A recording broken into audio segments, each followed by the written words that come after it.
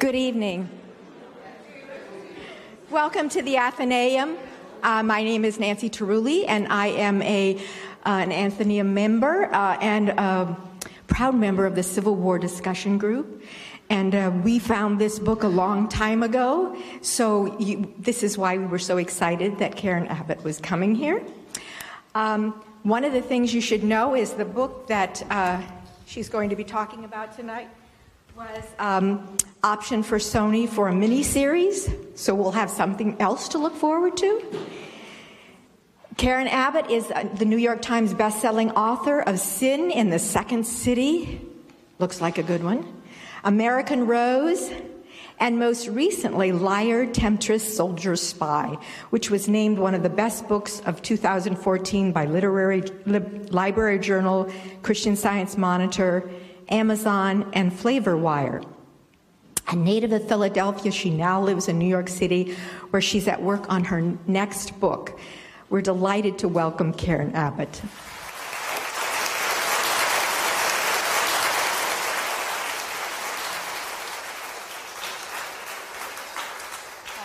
Thank you so much, Nancy, for that lovely introduction, and for all of you coming out here tonight, and for being invited to Boston. It's really a thrill to be back here, especially, considering it's the hotbed of abolitionist sentiment. And being that I'm always interested in the seamier side of history, I particularly enjoyed passing General Joseph Hooker's statue as I walked along Beacon. You have to love General Hooker. But I usually start off this talk by telling you a little bit about how I became interested in this topic and these women. I was born and raised in Philadelphia, and in 2001 I moved to Atlanta. And it was quite a culture shock. If anybody is here has spent some time in the Deep South, you might imagine. I had to get used to seeing the occasional Confederate flag on the lawn, hearing the jokes about the War of Northern Aggression, and just realizing that the Civil War seeped into daily life and conversation down south in a way it never does up north. And that point was really driven home for me one day when I was stuck in traffic on Route 400, which is Atlanta's most horrendous thoroughfare, for 2 hours behind a pickup truck with a bumper sticker that read, "Don't blame me, I voted for Jeff Davis," who of course was the president of the Confederacy. So I sat behind this bumper sticker for 2 hours and had quite a bit of time to really think about the Civil War in more detail. And my mind always goes to, well, what were the women doing?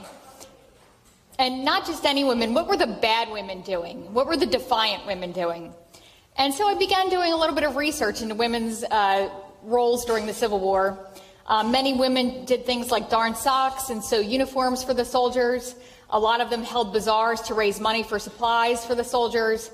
And a few women went a little bit further than that, and they became informal recruiting officers who would shame any man who shirked his duty to fight. And there were several cartoons celebrating this. Here's one of my favorites. Here's a woman wearing a uniform, looming over her cowering fiancé, saying, "Either you enlist or I enlist." And some women were known to send crinolines, these big poofy skirts, to their fiancés and say, "Wear this crinoline or volunteer." The men inevitably volunteered after receiving one of those. And some women dared to go even further than that. And I was interested in finding 4 such women, 2 for the North, 2 for the South, who lied, seduced, wheedled, plundered, spied, drank, avenged, stole, and murdered their way through the war. And I'm pretty confident I found 4 who did exactly that. And my goal for the book was to sort of weave their stories together and create a tapestry and present the story of the Civil War in a way it hopefully hasn't been told before. And I hope you would agree that the book does that if you get a chance to read. And for this slideshow, I'm just going to introduce you to my lady spies and a few of my favorite anecdotes and other personalities from the Civil War. This is my first spy. This is Belle Boyd. She was a 17-year-old girl living in the Shenandoah Valley, Virginia, when the war broke out. And Belle was fascinating to me. She was all id. She had absolutely no filter, not even for herself, probably especially not for herself. Just to give you a brief taste of her personality, I'm going to read a short excerpt of a letter she wrote to her cousin when she was 16, right before the war broke out, in which she is lobbying him to find her a husband. "I am tall," Belle wrote. "I weigh 106.5 pounds. My form is beautiful. My eyes are of a dark blue and so expressive. My hair of a rich brown, and I think I tie it up nicely. My neck and arms are beautiful, and my foot is perfect. Only wear size 2.5 shoes. My teeth, the same pearly whiteness, I think perhaps a little whiter. Nose quite as large as ever, neither Grecian nor Roman, but beautifully shaped, and indeed, I am decidedly the most beautiful of all of your cousins. So Belle clearly had no problems with self-esteem. And she kicks things off in July of 1861. Just to paint the picture for you, Union forces had just won a small skirmish in the Shenandoah Valley, and they were marching up the alley with the valley with the intention of having a 4th of July victory parade in Belle's hometown of Martinsburg, Virginia. It's West Virginia today, but at the time it was Martinsburg, Virginia. And they start entering her hometown, and they knock on doors, and they ransack shops, and they steal liquor, and they're generally causing all sorts of mayhem among the residents. And Belle's waiting for them to show up at her house, and she's waiting with a pistol by her side. And so, sure enough, the Union forces arrive at her home. One of them threatens to raise a federal flag over her home, and Belle's mother steps forward and says, "Everyone in my household shall die before you raise that Union flag over our house." And one of the soldiers lunges at her mother. This is all according to Belle. And Belle, being the cool, calm, and collected person that she was, decides to shoot the soldier dead. And she gets away with it. She claims self-defense and gets away with it. And she's very emboldened by the fact that she gets away with it. And she decides that the Confederate cause needs her services. She has many relatives and family friends in the Confederate Army and uses those connections to sort of position herself as a low-level spy. But Belle takes herself and her new role very, very seriously, as you can see here. This is Belle wearing her Confederate garb. And she became known as a notorious seductress. One Northern reporter wrote that she was, quote-unquote, closeted for 4 hours with Union General James Shields, and that she subsequently wrapped a rebel flag around his head to celebrate this conquest.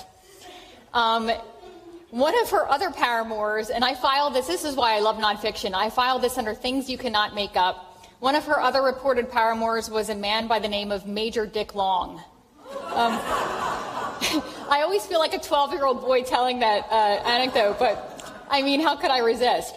But she was really sort of an interesting person. She was incredibly overt with both her sexuality and her opinions, which was really rare for a girl during this time period, especially a 17-year-old girl. I like to say that she was sort of like if Sarah Palin and Miley Cyrus had a 19th century baby. It would have been Belle Boyd. So men were quite taken with Belle Boyd. They liked Belle. Women, not so much. Many of them devised rather unflattering nicknames for her. One of them was the fastest girl in Virginia, or anywhere else for that matter. But she would go on to have many interesting adventures during the Civil War, and we'll get into a few of those as I go on. This is my second spy. This is Private Frank Thompson, who was with the 2nd Michigan in the Union Army. And Private Frank Thompson came into the war with a bit of a secret. Private Frank Thompson was actually Emma Edmonds and had been living as a man for 2 years. And Emma Edmonds had quite an interesting backstory herself. She was born and raised in Canada, and she had a stern and sort of abusive father. And he had married all of her older sisters off in arranged marriages, one by one, to farmers in the neighborhood. And Emma watched as each sister sort of settled into this dull, drab life with her arranged marriage. And Emma did not want that for herself. She was an adventurous sort. She craved a different life. She craved excitement. And she decided the only way she was going to avoid being having an arranged marriage to a man was to become a man herself. So one day when she was about 17 years old, she decided to cut her hair, bind her breasts, trade in her women's dress for a man's suit, and she began calling herself Frank Thompson.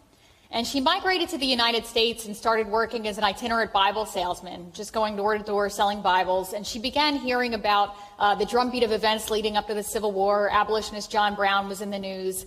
And she decided that she wanted a piece of that. She wanted to be in on that action. So in the spring of 1861, she was in Detroit, Michigan, and she decides to enlist in the 2nd Michigan.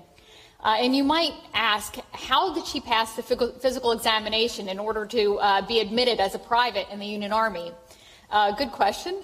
The short answer is that, doctors across the country were supposed to conduct very thorough medical examinations, but they all flouted these rules. They had quotas to fill, they needed to get the bodies out there quickly, so they really only cared if you had fingers to pull a trigger, if you had teeth to rip off powder cartridges, and if you had the feet to march. That was pretty much it. So Emma passed handily. The more difficult test, of course, was how did she pass muster with her comrades? She was in close quarters with these men all day and all night. They drilled for hours every day next to each other. It was, they lived side by side.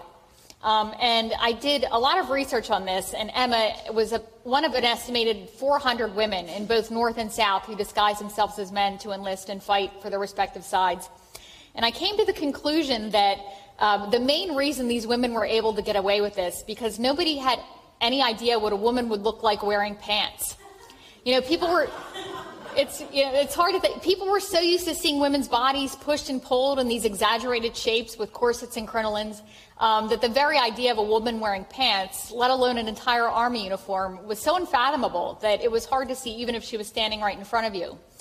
So Emma, of course, also had an advantage, having lived as a man for 2 years before joining. She had all of her mannerisms well honed. And she started a very lucrative and impressive career with the 2nd Michigan. She witnessed some of the bloodiest battles of the war, went on some espionage missions, served as a nurse.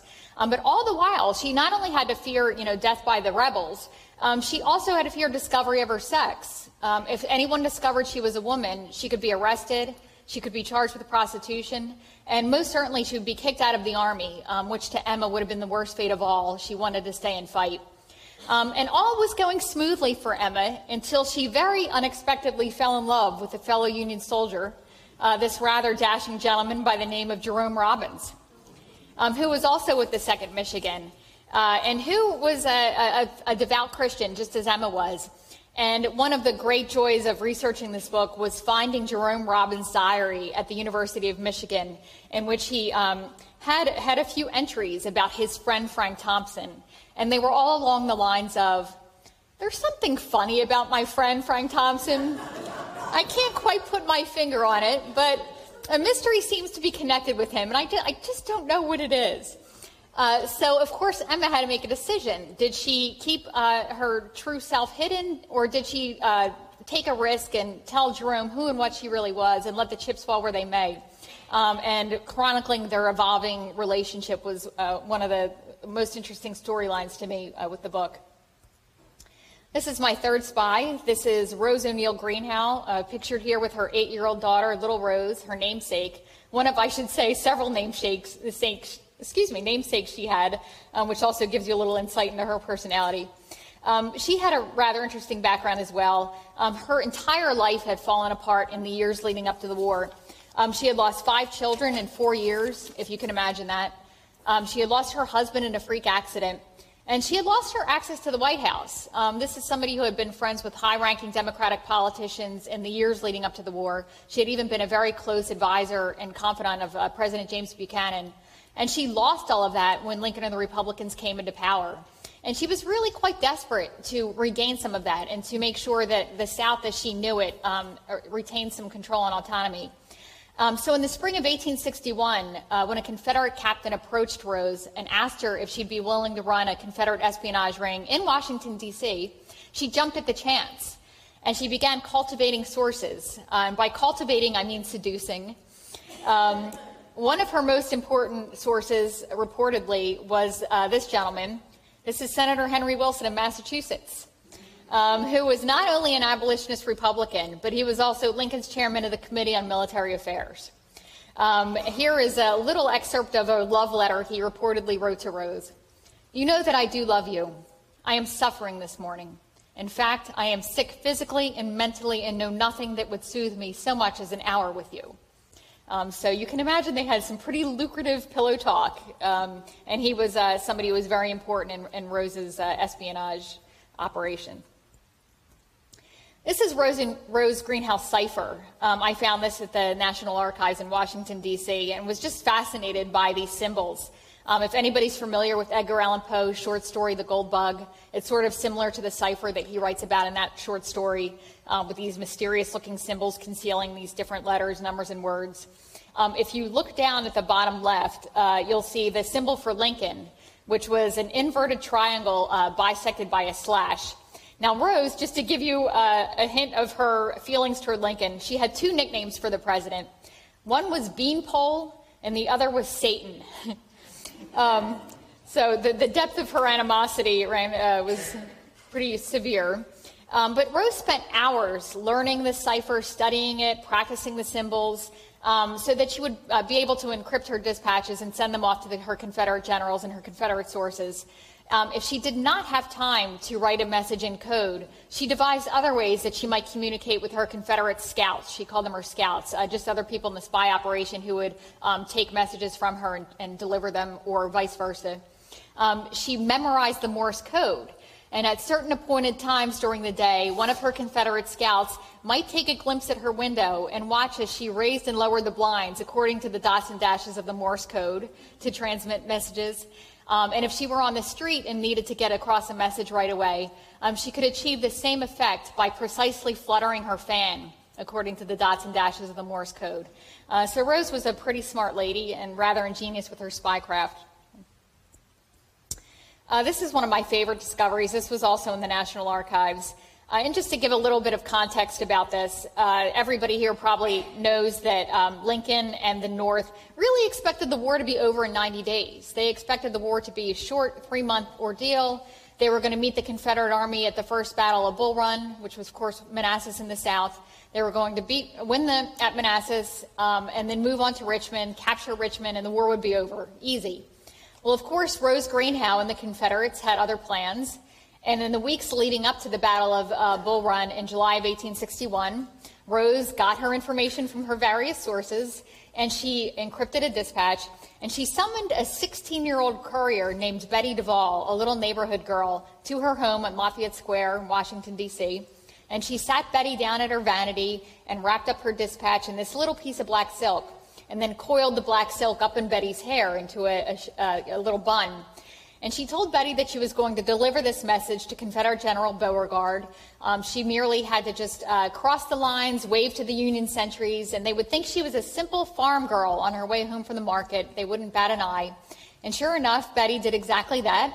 She passed all the Union sentries and went on to General Beauregard's headquarters, undid her hair in dramatic and romantic fashion, and produced this note, which really just confirms some information that the Confederates suspected about Union troop numbers and placements at Manassas.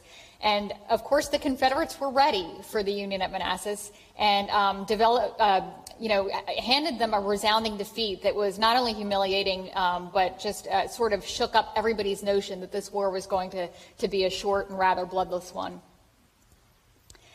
This is one of my sort of the most odd things that I found in my research, and I thought was pretty fascinating.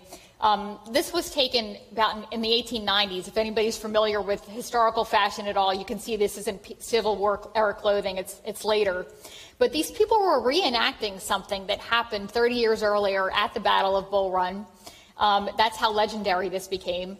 And to tell you that story, all of the Washington, D.C. civilians who supported the Union and people in that general vicinity who were Union supporters decided that they wanted to go out and watch the Battle of Bull Run just for entertainment. They decided it would be a good idea to pack up some picnic baskets, pack up the children, tumble into the carriage, and drive on out to the battlefield and lay out their spread and just have a lovely day watching the battle unfold at Bull Run. Little did they know that it was going to develop into such a horrifying, bloody affair in short order. Many of them, left their crashing champagne bottles, their glasses. They dropped their parasols and their shawls. Their hats were flying. Many of them drowned in Bull Run Creek in their efforts to escape. Some of them got captured by the Confederates and ended up in Richmond jails. It was bedlam. And these people, I just love the fact that 30 years later, they're sort of reenacting that on the battlefield. This is my fourth spy. This is Elizabeth Van Lew, who was really the polar opposite of Rose Greenhow. Whereas Rose was very brazen and outspoken, Elizabeth was quiet and cautious and discreetly cunning. And whereas Rose was this celebrated beauty, everybody always raved about Rose's great beauty, Elizabeth, according to one of her neighbors, was never as pretty as her portrait showed. Rare. Poor Elizabeth. But Elizabeth was a brilliant, brilliant woman, and also had an interesting background, as it happens. She was born in Richmond, but as a girl was sent to Philadelphia for schooling. And while she was in Philadelphia, she came under care of an abolitionist governess, and she internalized those ideals. And when she returned to Richmond, she, was appalled by the institution of slavery. And she decided that when her father died, she was going to defy his wishes and free all of the family's slaves. She also spent her significant inheritance buying slaves for the express purpose of freeing them. And people in Richmond didn't know quite what to make of Elizabeth. They thought she was this benign oddity. She was this spinster who lived with her mother in this mansion in Churchill, which was Richmond's wealthiest neighborhood. They just thought she was a sort of strange bird, but relatively harmless. But after the war broke out, it was very dangerous for Elizabeth to be known to be such a staunch abolitionist and for her to have those opinions openly. And people were very wary of her, and people became violent toward her. Confederate detectives followed her wherever she went. Her neighbors sent her death threats. She was in constant terror for her life. But nevertheless, she decided that she was going to follow through with her plan to build a Union espionage ring in the Confederate capital of Richmond. And she began recruiting people from all walks of life to do this. One of them was her brother. This is John Van Lew.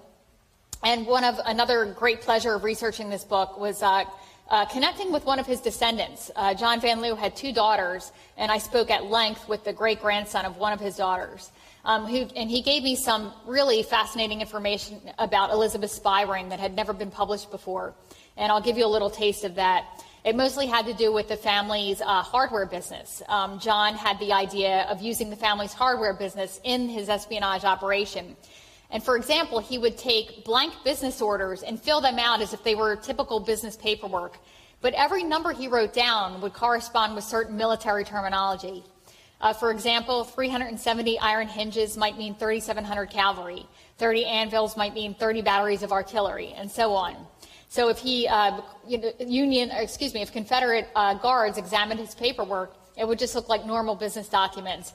But as soon as he got to northern lines, he was able to decipher the information and pass it along to his Union sources. So it was quite crafty on his part. But I think Elizabeth's greatest coup as a spy master was placing a former family slave as a spy in the Confederate White House. This is Varina Davis. This is Jefferson Davis's wife, the First Lady of the Confederacy. And in the winter of 1861, she put out a call that she needed servants. She was staffing her house. She needed reliable servants to help her in all manners of activities and duties. And Elizabeth decided to pay her a social call, one Southern lady to another. And she said, well, I have a girl for you. Her name is Mary Jane Bowser. She's not very smart, and she stumbles in the kitchen, but she's loyal, and she'll serve your family well. So Varina Davis agrees and very gratefully hires Mary Jane Bowser.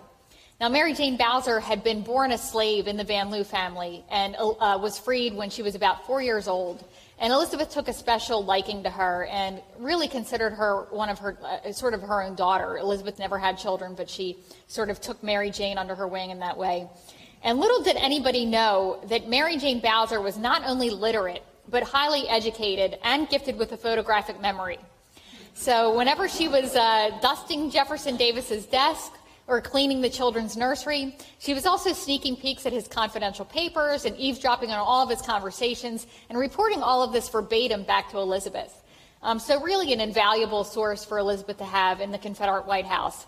And to make all of this even add another level of danger to this whole enterprise, John Van Lew, Elizabeth's brother, was married to an ardent Confederate sympathizer. And they were all living under the same roof, the same mansion. And so they were conducting all of this espionage work right under the nose of somebody who would not have hesitated to report even her own husband if she suspected him of treasonous activity. Oh, suspense. Oh, this is one of my favorite characters from the Civil War. Probably needs no introduction. General Stonewall Jackson. Who was sort of the rock star of the Civil War, and my personal Civil War boyfriend, I have to admit. But women loved him. He was sort of idolized. He was an eccentric character, but women idolized him. And there was one of my favorite stories about him, took place in the Shenandoah Valley in 1862, right before his legendary Valley campaign in the spring. And he was in a hotel lobby, and women spotted him, and they ran at him in great swarms, and they began pawing his buttons and at his coat and clawing at his beard and pulling at him. And Stonewall countered with this great line. He took a step back and said, ladies, this is the very first time I've been surrounded by the enemy. Belle Boyd, and I probably needless to say, Belle Boyd, our 17-year-old Confederate spy, idolized and worshipped, she was obsessed with him. I think that's not even too drastic to say. She was obsessed with Stonewall Jackson. In fact, she told Northern reporters that she wanted to, quote, occupy his tent and share his dangers. Which, if I were Stonewall Jackson, would have frightened me more than anything the Union Army had in store. The fact that Belle Boyd wanted to share my tent with me. But she was very interested in proving herself to him. She wanted him to know that she was a serious contributor to the cause, and she was desperate to earn his respect, which made for some very interesting activity in the spring of 1862. This is Stonewall Jackson's counterpart in the North. This is Union General George McClellan. As you might discern from his Napoleonic stance here, he also had quite an ego. He, in fact, told people that God himself had sent him to save the Union. And he was definitely the rock star of the North. He was brought in after the disastrous defeat at Bull Run to restore morale and to whip the Army into shape and to try to decide how to answer the Confederate win swiftly, a decisive answer to the Confederate victory at Bull Run. But the problem with McClellan was that he was a bit timid. He always was overestimating the number of Confederate troops. He was always badgering Lincoln for more troops to battle the Confederates, who were always never had the manpower that the Union did, despite what McClellan thought. And therefore, just basically did a lot of nothing. And I will say that his men idolized him, they respected him, and I think that's partly because he wasn't sending them to battle. I think they probably appreciated that. Emma Edmonds, a.k.a. Private Frank Thompson of the 2nd Michigan, was one of his men at the Army of the Potomac, and she idolized him as well. But Lincoln, of course, got increasingly frustrated with McClellan's inactivity. People were even accusing him of being secretly sympathetic to the Southern cause. He was a Democrat, after all. And he countered Lincoln's attacks with his own, saying things like Lincoln was, quote, nothing more than a well-meaning baboon. And, of course, their relationship only became more acrimonious as the war went on. This is, I know I've said this before, but this is absolutely one of my favorite cartoons from the Civil War. And just to give you a little bit of context about this, one of the Union's main strategies against the South was to enact a blockade along 3,500 miles of Confederate coastline, basically starving the South of food, coffee, weaponry, medicine, bullet weaponry, anything that not only that the South needed to fight the war, but things that the Southern civilians needed to live. And it was very effective immediately. It began having dire consequences in the South right away on civilians and soldiers alike. But in response to this, an equally effective smuggling operation sprung up in its place, and it was mostly headed by Southern women. And this cartoon, which is called Crinoline and Quinine, celebrates Southern women's ability to smuggle things across the lines for Southern soldiers. If you take a look at this, you can see that they use their crinoline, which is the rigid cage-like structure that could reach a diameter of 6 feet. I mean, this was a large hoop. And you can imagine all sorts of material that might be tied to the crinoline and smuggled across the lines. And just to give you a little statistic about that, one woman managed to conceal inside her hoop skirt a roll of army cloth, several pairs of cavalry boots, a roll of crimson flannel, packages of gilt braid and sewing silk, cans of preserved meats, and a bag of coffee. That was the contraband tally for a single crossing. Belle Boyd was sort of the queen of this, the inland blockade smuggling, and she specialized in smuggling weapons, and she also enlisted several other groups of Southern women to enlist to help her in this endeavor. And one day in the fall of 1861, the 28th Pennsylvania awoke to discover that 200 sabers, 400 pistols, cavalry equipment for 200 men, and 1,400 muskets were missing. This was all a result of Belle Boyd and her various groups of female smugglers. And this, to me, was just one of the most fascinating parts of women's roles in the Civil War, how they were able to take society's constructs about womanhood and femininity and really exploit them brilliantly for their own purposes. And they used their gender as both a physical and psychological disguise. You know, physically, they're hiding things in their hoop skirts and up in their hair and on their person. And psychologically, whenever any of these women were accused of treasonous activity, the standard response was, "How dare you? I am a defenseless lady. How dare you accuse me of such things? I could never." And it worked. You know, these women, for the most part, were either above or below suspicion. And it would be quite some time before people figured out that they were much more dangerous than they appeared to be.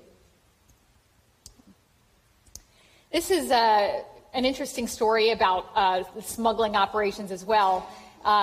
This is a doll by the name of Lucy Ann. Today she lives at the Museum of the Confederacy in Richmond. But during the war, she was quite a popular toy among Southern mothers for a very specific reason. Her papier-mâché head could be filled with quinine and smuggled across the lines. So mothers would buy these dolls, stuff the heads full of quinine, and hand the dolls to their little girls and say, "Just cross the lines and don't let the bad Union men touch you." They all taught their children to hate Union soldiers, and they smuggled quite a few little heads of quinine in this regard. And I just thought this was interesting. It showed that Southern mothers, a large number of them, enlisted their young daughters in their espionage efforts. Rose O'Neal Greenhow, in particular, was very dependent on her 8-year-old daughter, little Rose, and used her constantly to send messages back and forth and to do various things that would seem very questionable. But it just goes to show you how fervently they wanted to belong to the cause, how much they wanted to contribute, and how it was worth it to them even to risk their own children for their beliefs. Now this is, again, one of I think possibly the strangest thing I discovered in my research. I will just preface it by saying that. And I'll tell you the story as it was told to me. I was at the Museum of the Confederacy in Richmond, and the curator came out with this object in her hand. And she said that a few years earlier, a woman came in with this, carrying this, and said that her ancestor had been a Confederate spy. And he would, coil little scripts, tiny little dispatches into a scroll and tuck it in this object, and then hide it in the place least likely to be searched. I will say that the curator came up with a name for this object. It's not my name. The name was the anal acorn. So I do not know how many Confederate spies were subjected to the anal acorn. But I thought, you know what, this is something that was not in my history book about the Civil War. So I wanted to put it in my book about the Civil War. Now this is if I could just back up about the blockade. This is a cartoon that's sort of a macabre insight into how bad the blockade got toward the end of the war. By 1864, the effects of the blockade in the Southern society were so dire, people were literally starving. Bacon was $20 a pound. That's $300 in today's money, if you can imagine that, just for a pound of bacon. So people, and inflation was out of control, everything was prohibitively expensive, and people were starving. And Southerners were quite understandably angry about this. And this cartoon reflects that anger. And it's sort of a wish list of things that they wish they could be smuggling across the lines. If you look at the writing underneath here, there's a goblet made from a Yankee skull. Beneath that, there's a necklace made of Yankee teeth. There's a paperweight made of Yankee jawbones, and other similarly gruesome items. And most of these did not exist, but I will say that there were several stories circulating about Southern women wearing jewelry made of Yankee bones. It was quite a popular thing to do in some circles in the South, is to wear the jewelry of Yankee bones and brooches made of Yankee bones. So while these things did not necessarily exist, there was a little bit of truth to it, and just reflected the anger that was prevalent throughout the South by the end of the war. This is President Lincoln, pictured here with the famous detective Allan Pinkerton. And he was very instrumental in Secret Service work during the war. He was initially hired by George McClellan. And he had sort of a twofold job. One, he was supposed to figure out Confederate troop numbers and troop positions, and he was no better at that than McClellan. He, too, was always overestimating Confederate troop numbers. He was really terrible at it. What he was good at doing was ferreting out Confederate spies. And one of his very first missions was to conduct a stakeout on suspected Confederate spy Rose Greenhow. And one of my favorite scenes in the book, it's that August of 1861, Pinkerton and two of his best men go to Rose Greenhow's home on Lafayette Square in Washington, D.C. I will pause and say that Rose, she lived on Lafayette Square, and she always said that her home was, quote, within rifle range of the White House. So it's a torrential downpour, and Pinkerton has to stand on two of his men's shoulders just to peer into her parlor. And what does he see but Rose O'Neal Greenhow sitting on her couch with a man that Pinkerton recognizes as a Union captain. And they're looking over various official-looking papers and maps, and Pinkerton is furious because obviously this is a traitor's Union captain. And a few minutes later, Pinkerton looks again and sees that Rose and this traitorous Union captain are passionately kissing, which infuriates him even more. And he declares that Rose Greenhow is going to be public enemy number one, and he's not going to stop until she and her Confederate ring are dismantled. And it begins a cat and mouse game that sort of plays out throughout the book. And this, again, was a very fascinating insight into women's roles in the Civil War.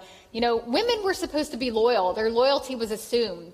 Women were victims of war. They weren't perpetrators of war. But everybody was slowly coming around to the notion that, women were not only capable of treasonous activity, they were capable of executing it more deftly than men. And this presented a problem for the North and for Pinkerton. One of Lincoln's officials had this great line, one of my favorite lines in the book, and you can almost hear the perplexed anguish in his voice when he said this. The quote was, "What are we going to do with these fashionable female spies?" And it was quite a conundrum. They had to grapple with that. If they treated them too harshly, they risked elevating these women to the status of martyr.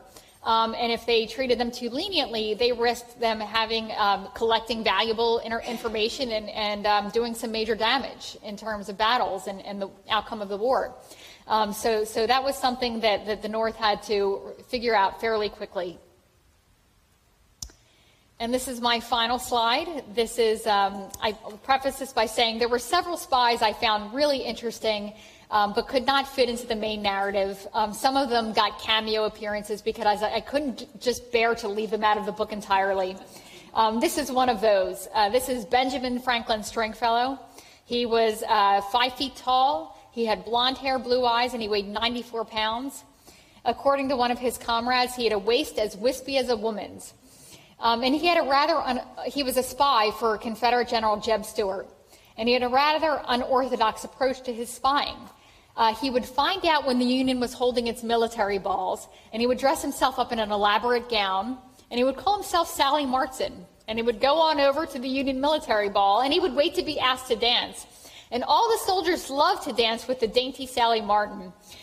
So every dance he was asked, he would inquire as to what Ulysses S. Grant was up to and what the North was planning, and he would get more information with each dance, and he would report all of this back to Confederate General Jeb Stuart. And I'd like to include him just to show everyone that the women weren't the only ones cross-dressing during the Civil War. The men were in on that action too. So if anybody has any questions or stories of their ancestors they might share that I could use later on, I'd really appreciate it.